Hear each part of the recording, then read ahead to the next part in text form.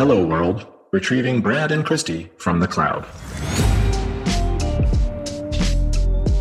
Hi, I'm your host, Christy Hornland. I'm Brad Rayford. Welcome to the Risk Factors, Perspectives in IoT podcast. And today we're speaking to Chad Carr, director at KPMG US, about the $6 billion business of synthetic identity fraud. You know, they do say you're the product of everyone you've ever met, right? All right, so joining us today to discuss cyber's ever-relevant hit, I've Got 99 Problems and Synthetic Identity Fraud is the one and only Chad Carr. Chad, thanks for joining us today. We're excited to dive into this topic with you. But before we get started, I just wanted to ask for maybe a brief introduction on yourself and what you do. Sure. So, I head up our groups, what we call the Center for Cyber Analytics Research. Essentially, we bridge data science and cybersecurity science to answer some of the world's most complex cybersecurity challenges and problems for some of the world's most recognizable brands. So, essentially, our clients come to us with their problems, and our group rallies and comes up with an innovative solution to get the job done.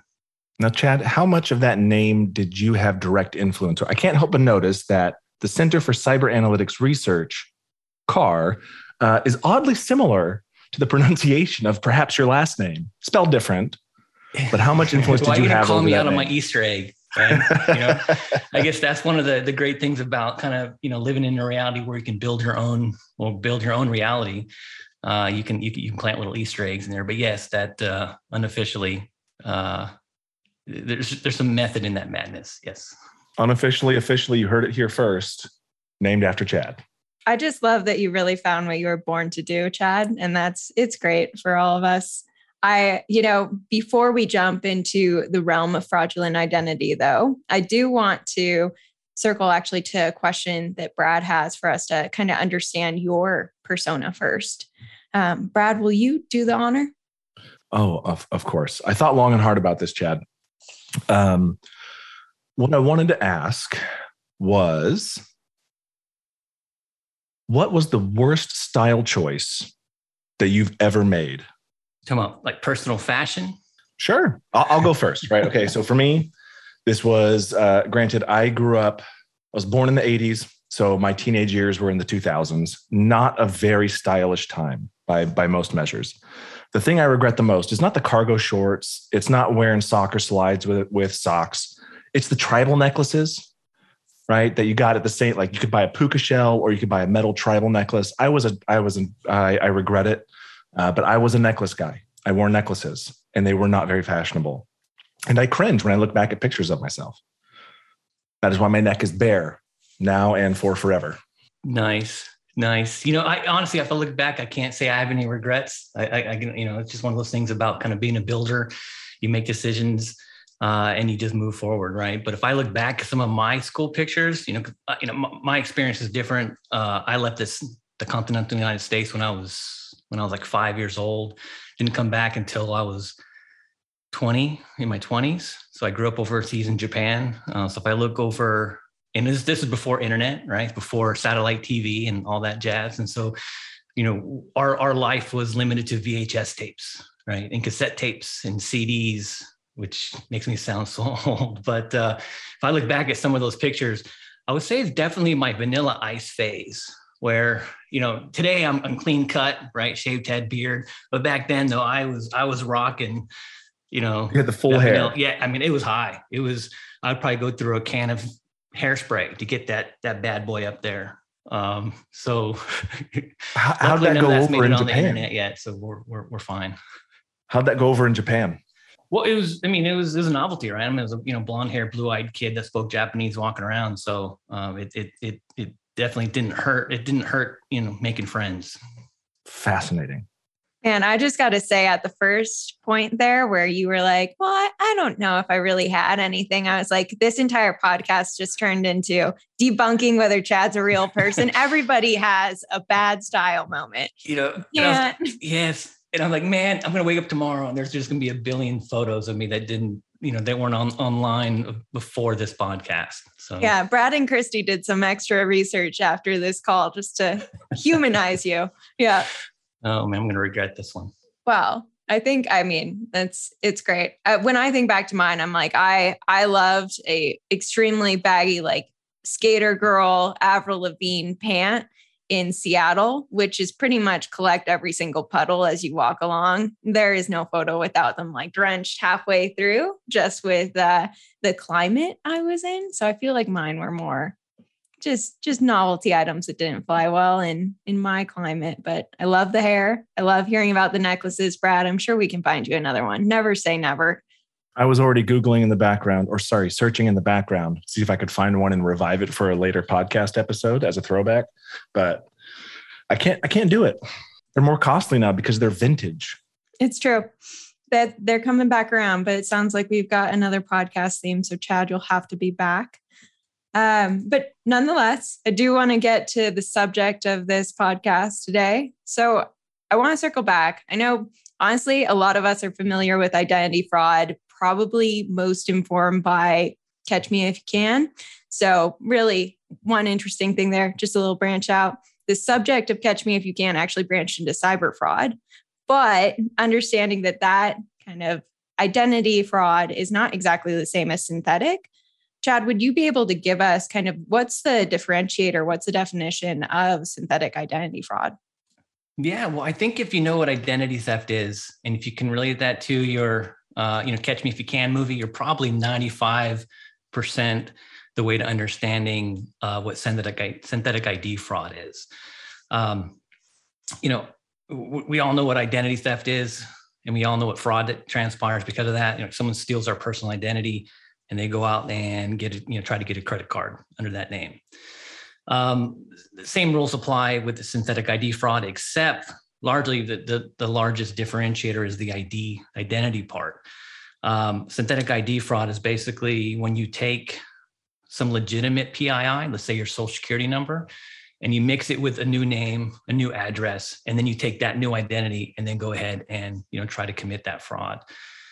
So if you break down synthetic ID fraud, you can actually kind of see two sides of the same coin. On one side, you have the synthetic ID, and on the other hand, you have the fraud, right? So really, when you couple the two, that's where you get that synthetic ID fraud. Yeah, no, I think that's great definition. I am kind of curious. So when it comes to, like you said, coupling, what are some of the signs that you're looking for, attributes that really, again, link them together? Yeah, it's a good question. Like we kind of broke down the definition of synthetic ID fraud. If you break down the common signs of the fraud, it really breaks down into behavioral and data. So if you look at the behavioral part of synthetic ID fraud, and let me back up a little bit. Let me just kind of give a common use case that we're seeing within synthetic ID fraud. Going back to that, someone using an ID to apply for a credit card. Right. So in terms of signs, behavioral signs, it could be anything from, how quickly are people jumping in, or the applicants jumping in between the various pages of that application process? Are they, after they create an account, are they going in and just, changing the address and the information right after that account's created, right? So those are some of the behavioral aspects that you can pick up on synthetic ID fraud. And then there's data itself. Comically, the Social Security Administration in 2001 changed the way that they created Social Security numbers. Before 2011, it was based on, they took in your geographic location of where you were either born or you applied for that Social Security number. But in 2011, they changed it as a way to help protect our identities. Now they're completely random. So, looking at, the age of the Social Security number might be an indicator. Lack of supporting information like driver's license information, automobile ownership history, insurance, property, all the stuff that would typically kind of coincide with someone with having established credit. And of course, the lack of using credit. So another indicator would be if someone hasn't applied for credit or used credit for a period of time, and now they're out there applying for like 6 different credit cards. All of that would fit into the kind of the data side of an indicator of synthetic ID fraud. So maybe to circle back on that. So the piece synthetic in definition too, I guess what's curious to me and what I read across is really this being, partially true. There are attributes that are actually true in some degree. You've got, say, a social security number that is true, or you've got those data attributes, enough of a web to create a synthetic person. Is that a fair statement? Yeah, it's essentially what it is. Mm-hmm. They're in the context of that that credit card fraud, they're kind of manipulating some holes in that process. So like if I took your social security number and I put my name and my address on it and I applied for new credit, I'll probably get denied because I have no credit card, no history. That identity has no history. But the bank doesn't know if that's a synthetic ID or if it's just me with that social security, a legitimate person applying for credit for the first time.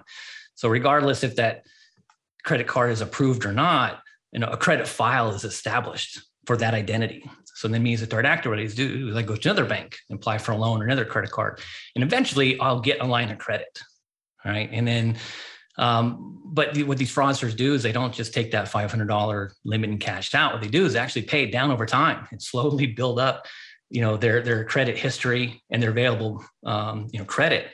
And then once they have $10,000, $100,000 worth of available credit across, one or 100 different identities, that's when they cash out and they walk away. So maybe something kind of curious about that. I guess I'm thinking about, as somebody that has a credit card with alerts set on it, I get a notification if there's use outside of what I'm doing, say, even sometimes my own use, I'm outside of the realms of where I usually shop, or I've set a threshold for how much I'm going to spend at, say, a gas pump. I'm able to report on that. I guess with a synthetic ID, I'm curious about the tracking on it. Like how does that kind of add to the complexity of really saying, I'm not just looking at somebody self-reporting this synthetic identity. They're not going to report on themselves per se, Yeah, I mean, you nailed it. Largely, the victims for identity theft and synthetic ID fraud are the same. It's either your children or your elderly. People who aren't out there actively monitoring their credit reports and on top of it, on top of their credit standings. And the thing is, for example, if creditors, they'll pull the information from your credit history and they'll have your social, but they'll be going to a different address and a different name. So you, the original owner of that address, unless you're actively monitoring your own personal credit report, you may not ever know that someone has used some of your PII, your personal identifying information in furtherance of some type of fraud. Yeah. I mean, I think one of the statistics that we've seen out there is, synthetic identity fraud bearing about a $6 billion cost to banks. So it's obviously something that we want to track. I guess, as we're noting this as, a significant problem, have banks really made any initiatives that you're aware of to stop or really kind of focusing or hone in on? Yeah. And then you're right. It's so big that it's advanced beyond the threshold, what I call the write-off threshold, right? It's actually having significant impacts on their bottom lines. And, to a certain degree, they've been combating synthetic ID fraud all along, but in the context of, traditional identity theft. Now, the question is, how do they deal with that at scale when like one social security number can spawn one or an infinite number of different identities, right?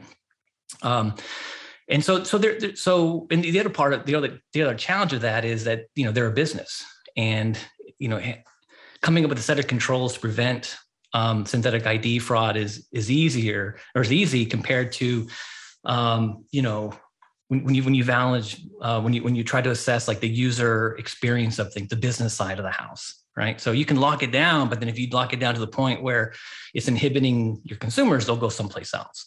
Right. So those groups are like, look, those institutions have begun to search out groups like ours. And really it's to, again, to help them bridge the data science and the cyber science and the business side of the house to come up with kind of a long-term viable solution that doesn't inhibit, the user experience of their consumers.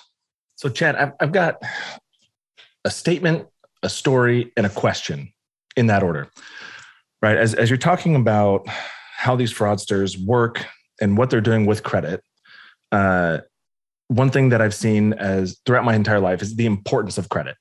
Right? You can barely turn on your TV before there's a commercial about, do you have bad debt? Do you want to improve your credit? Right? Because it's essential to everything you do. You want to buy a house, you have to have credit. You want to buy a car, have to have credit. Want to buy a large electronic, have to have credit. You need credit, even if you're not using a credit card, they still want to run credit checks, right? Are you going to be able to meet some type of minimum threshold for making payments and such? Now, I have a best friend.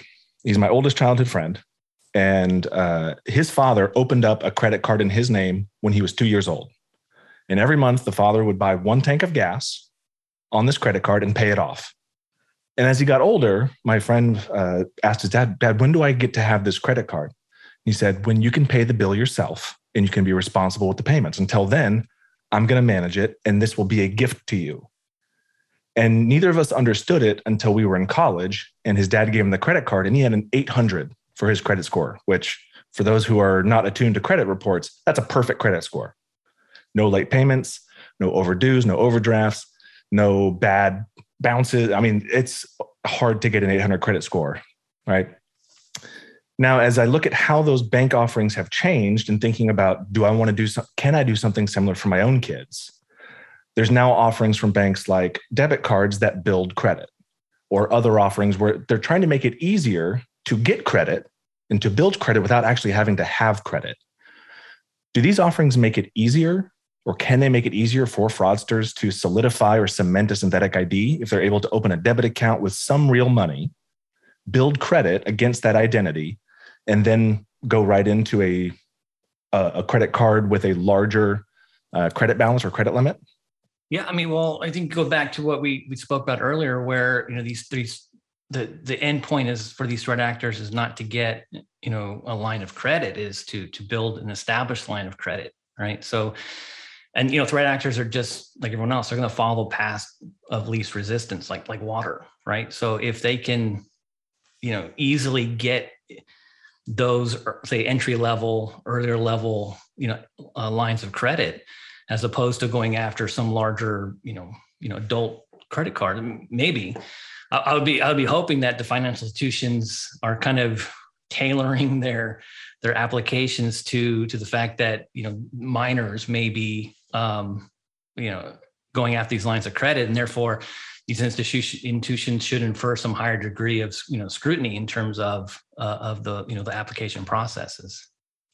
I think what's interesting there is, I mean, you're our AI machine learning guy on this call, but I'm thinking, our end use case here with that, it comes out to be the same, but kind of like you said, the pathways that they're taking, it is behavioral. It's also just kind of the steps that the banking institutions have already put out, or financial institutions. I guess I'm curious, you mentioned having to use a bunch of different, say, cross business unit perspectives to deal with this problem. What is involved in really the strategy for addressing? Because if I were to think about having to analyze every single application in terms of operations, that's a very heavy lift, as well as, again, an opportunity for a process or some of maybe our streamlining or enhancements through AI machine learning. I'm curious from your side what you're seeing. How does this loop in with the use cases going on? Are you asking how many, within how many groups within a company synthetic ID fraud would touch, or would you need to bring together to remediate synthetic ID fraud? Yeah. So when you approach synthetic identity fraud as a business problem that we're going to solution, who are you engaging with to help kind of build a task force together? Gotcha. Yeah. I think you're right. When you speak about synthetic ID fraud, it's as much as a technical discussion as it is a business discussion. So you really have to make sure that the technical strategy of your synthetic ID fraud detection aligns with the business strategy. And then when you look at it from that perspective, you begin to see the gravity of what it takes to actually pull it off. Because now you're touching upon groups, fraud, risk management, various groups and entities around within your operations, your cybersecurity, your CISO, all these people have to come together, because what you're doing is essentially when you are looking to solve a problem with AI and ML, you're doing like two things. One is you're bringing together these islands of data and systems that through traditional security mentality they were segregated, right, to reduce spillover. Now under AI and ML, you have to bring those together, right? And then the other part that you're doing is you're actually working in between, within the white space, in between all those different tech stacks, right? So if you map out that data in those systems, both of those have their own owners. You have their, people who are tracking from a budget perspective. All those people need to come in and play a part in the overarching kind of synthetic ID fraud solution. Yeah, and maybe I'll share an example that I was looking into. It wasn't necessarily a client of mine, but it was more a story being told. So for some of the loan approval process, what they had been running into was basically a synthetic ID that was perfect in pretty much every account. It was highly linked. The only thing that was different was actually the cell phone number attached to that profile. And so when they were beginning to actually do further discovery, they were finding, none of these listed mobile devices are actually connected to the identity. Again, what you were saying earlier, you've got children or elderly that are not checking their credit reports, but then you've got this kind of suspect mobile device attached to the profile. And, I guess I'm thinking from your side, is the purpose in going across both business and technical there really to identify opportunities like that? Or is it also just to kind of help with informing the business as a whole? Our operations are impacted by this. Yeah, it's great. Yeah, if you look at the three typical pillars that, and then the evolution of AI and ML, the three pillars are always kind of deeper detection, right? And then there's some type of degree of force multiplication, right? How to use technology to augment, supplement your staff. And then the third one is, self-learning. You want your technology to evolve, in line with and hopefully in advance of these emerging threats, right? And if you overlay that with kind of where we were at yesterday, where we at today, and where we at tomorrow with AI and ML, I think that's where you can kind of see all the different kind of applications and all the different touch points within an organization. So, we might hone in on the synthetic ID identification part, say on the website. But on the back end, you have tremendous gains, especially on the staff multiplication front. We work with some folks who, a fraudulent application kind of touches the hands of 60 different people, 60 people, which is absurd if you think about, or insane if you think about how many applications that these folks process. So, with AI and ML, you can reduce that to maybe 5 people. So there's huge, ripple effects in terms of cost savings with AI and ML. So I guess what you're seeing there is that strategy something that you've seen in other industries as well being adopted, noticing now from, say, the financial institutions, that this is something that, like you said, can actually reduce the workload that you've got from an operation side.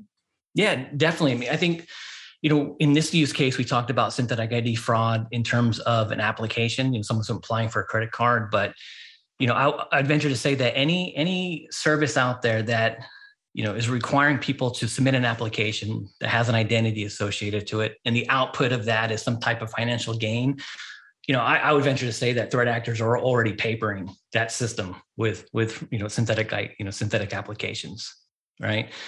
And so that's just in the context of synthetic ID fraud. But if you really get into the application of AI and ML, then you start looking at the whole operations in terms of, okay, let's identify all these semi-manual processes that we've got going on. Those are prime for AI and ML, right? So if you look at, how in what areas can we apply AI and ML to, especially in the context of cybersecurity, well, that's when you get into everything from, managed detection and response, like, MDR, prioritization of threats and vulnerabilities, zero-day detection, all these things that would require an enormous amount of brain power can get be accomplished in really milliseconds when you start leveraging AI and ML. Yeah. So I guess kind of to draw to that too. So we've got the use case with financial institutions, but there was something in there that you mentioned about, say, for every application process that you may be going through. So I guess I'm curious, if other industries were listening to this, what might they be looking for in their processes and how they're engaging with their customers or their, say, employees, where this would also be a relevant use case for them? Yeah, you actually just the very last statement is pretty powerful in itself. Is, I mean, a lot of people, when they talk about, you know, synthetic ID fraud or applying AI and ML, it's usually from an external perspective, from a threat actor. But you can take the same thing and inverse it from an insider threat, whether it's nefarious or not. Anytime that your own people have to submit applications or do something, you know, it's also right for AI and ML. So maybe outside of just synthetic identity fraud, what you're getting at there, you know, how do you predict AI machine learning will be used to protect user identities across industries, kind of based on what you're saying right now? Well, I think, you know, when it comes to synthetic ID fraud or synthetic ID, it's really what I call like the art of totality of circumstances, right? It's not as simple as in, hey, this person is trying to do something. I need to validate their identity. So I'm going to go to a third party, do that validation, and come back with like a one digit, you know, 1 or 0 to let me know if they're legit. You know, threat actors and technology, you know, they're evolving. I mean, there isn't like I teach at night and I'm starting to see more papers that are generated by AI and ML, where you can just literally with just a topic can use AI and ML to produce a legitimate, original thought leadership piece that will bypass all similarity checks. I mean, that's just an use case of school, but now if you throw in, you know, that, but in identity fraud, it's very complicated and challenging problem that once you get close to getting your mind wrapped around, it changes. So we have to leverage some, you know, AI and ML to kind of fill in the gaps. So if I pull those two things together, right? Because looking at a generative AI for document creation or content creation is not something I'm going to say I haven't looked at for professional reasons.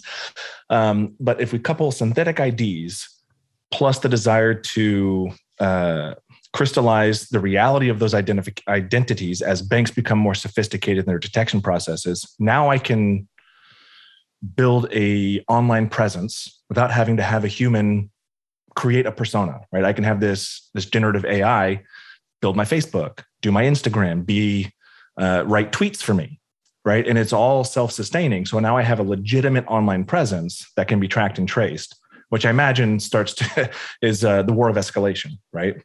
The more we use AI and ML internally to detect things, we're also creating new things that our attackers can use for nefarious reasons. Is that a fair assumption? Oh, yeah, spot on. Yeah. Cool. And that brings me to my next question. So behind you, and I've had the luxury of seeing behind you before. For those who can't see, there's a whiteboard behind Chad, and he has a phrase on there. And Chad, I'd like you to, if you wouldn't mind, tell us what that phrase is and why you have it there where everyone can see it when they talk with you. What is the importance of that phrase to you? Yeah. So the phrase is one of my quotes. It's every day, no matter what, build. Right. And, you know, why I have it back there, because that's my personality. I always try to put, you know, it's funny as we all went into this COVID environment, you know, we were having meetings left and right on Teams, on Zoom or whatever. And then we shifted to, hey, video is kind of intrusive. We'll just do voice. Now we're kind of getting back to video, you know, as we get back to the offices, you know, where other people have gone through with the blurred background, whatever, you know, I want to build relationships. You know, we're trying to solve really complex problems. I want to decrease the distance between, you know, me and you, and just get down to business. And small things like that kind of explain kind of, you know, my personality, what I enjoy doing. And to go back to what Christy said early on, yeah, I've been incredibly fortunate to like fit in an insane amount of living, and I can really identify and answer the question, like, what I want to do with my life, right? Like what makes you jump out of bed at night? What makes it hard to turn off the laptop at night? In the morning and at night. And it's really the building. I love the conceptual part of thinking about a solution to a problem, making that conceptual tangible, and then that tangible valuable to a client. And so that's what that means in the back, because no matter what it is you build, whether it's yourself, your family, relationships, piece of technology, every day you just have to build something, right? Don't do it all, but something, just baby steps up the mountain, each day. Well, Chad, with that, me and Brad will be joining the army that you're building. It was a great pitch. We love it. We're a part of it. We're ready to go. Enlist us. Consider us 2 additional builders for your task force. Yeah. More misfits for the island. Welcome aboard. Perfect. Well, I want to say thank you, Chad. Thank you for joining us today. It's been a great conversation. We're so happy to have you. And like we said at the beginning, we'll have to have you back again. That's a promise on here. Well, next time I come back, I'm gonna bring some pictures. I can show you my hairstyle back in the day. Fashion regrets.